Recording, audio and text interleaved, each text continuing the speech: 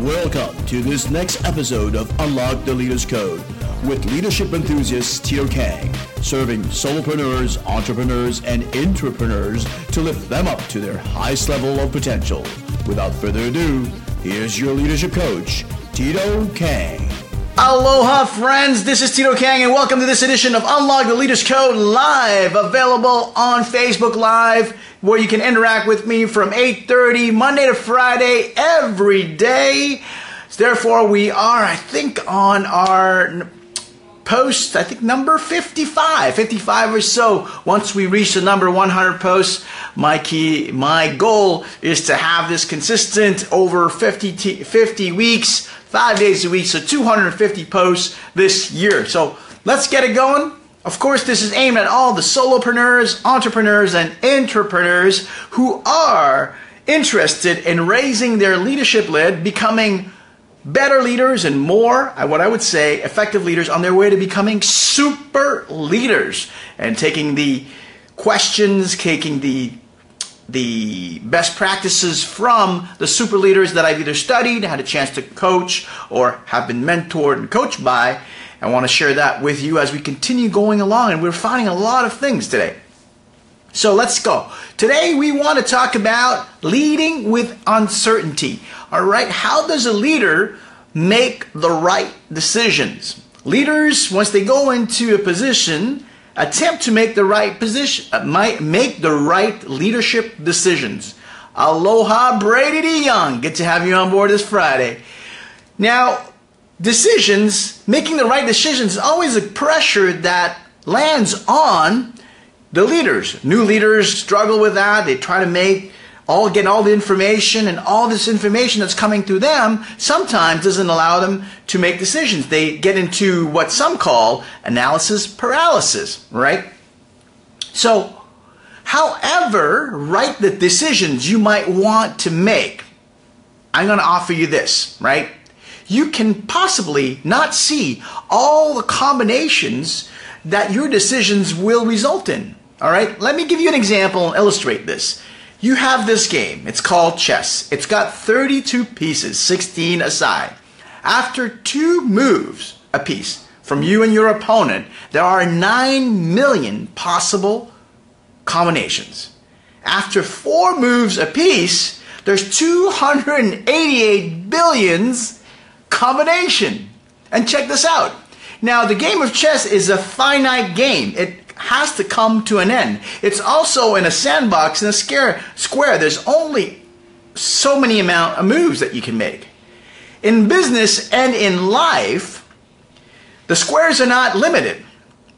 The choices that you make have repercussions over time beyond even your lifetime. Would you agree? If you agree, give me a thumbs up on that one. I'm telling you. So how can a leader really make the decisions thinking of all through the combinations and all the repercussions? You can't. You can never, ever be 100% certain of what you are going to create, ever. Colin Powell stated this: when he made a decision as Secretary of State, or when he was in the Army, he only made a decision only knowing 70 to 80% of the information, because you can't get all the information and all the repercussions. So how does a master chess player, the grandmaster, ensure that she or he makes the right decisions? Well, I'm going to offer you a couple of things. It's really not about making the right decisions, but it's about making your decisions right. Grab a pen. This is good. It's not making the right decisions, but it's about making decisions right.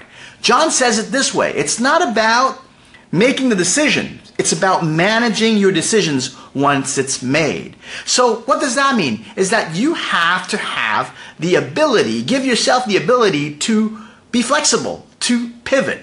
All right, so I'm going to offer you 3 things today. 3 things to help you make really not the right decisions, but the best decisions. And they go back to the elements that I've talked about in the circle of effective leadership in my talk, Life LOL. The first one, of course, is to learn from the past. The key is to really study the past, be a student of history. That's what created the success that Warren Buffett and Charlie Munger are experiencing today. They spend 6 to 8 hours of their day looking and reading. And most of the stuff that they read, it's the financial statements, the shareholders report from past companies over a certain period in the past. You know, Confucius said, the reflection is one key part. Success leaves clues. Failures as well leaves clues. So you look into the past so that you will not repeat the same mistakes people have made that have come before you. Number 2 is to live in the present, learning to reflect, like Confucius said, to take the time. So that's journaling. The first one, which is looking into the past, means about reading, educating yourself. The second one, living in the present, is to journal. It's something I've said over and over. It's something I recommend to all my clients. I recommend to you. Take time to journal, to review your day, to be grateful of what you have, to also look at what you can make better and how you can increase your performance over time.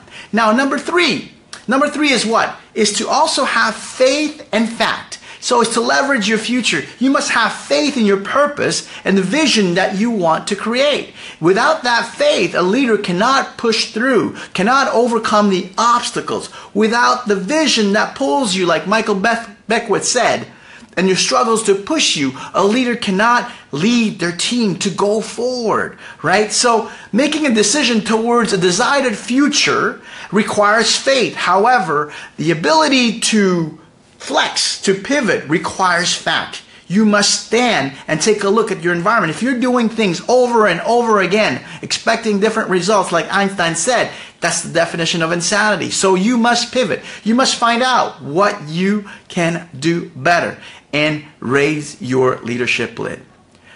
Well, that's it for today. How to lead with uncertainty. It's not about making the right decisions. It's about making the best decisions and making your decisions right. I hope this was helpful. If it was helpful, please like, share, and comment. Share it to all the solopreneurs, the new leaders that are coming on board, taking a team. If you are an intrapreneur, share it with seasoned people that are coming on board. I hope that you enjoyed this. Please do like and share. This is Tito saying, aloha, mahalo, enjoy this weekend. Make everyday bandages lead on. And as always, until I see you live and in person, here's to your prodigious success. Hi, this is Tito. I hope you've enjoyed this episode of Unlock the Leader's Code. For more codes unlocked, don't hesitate to go to www.titokang.com. Feel free to like, share, and comment. I love to hear what you think about what we shared with you.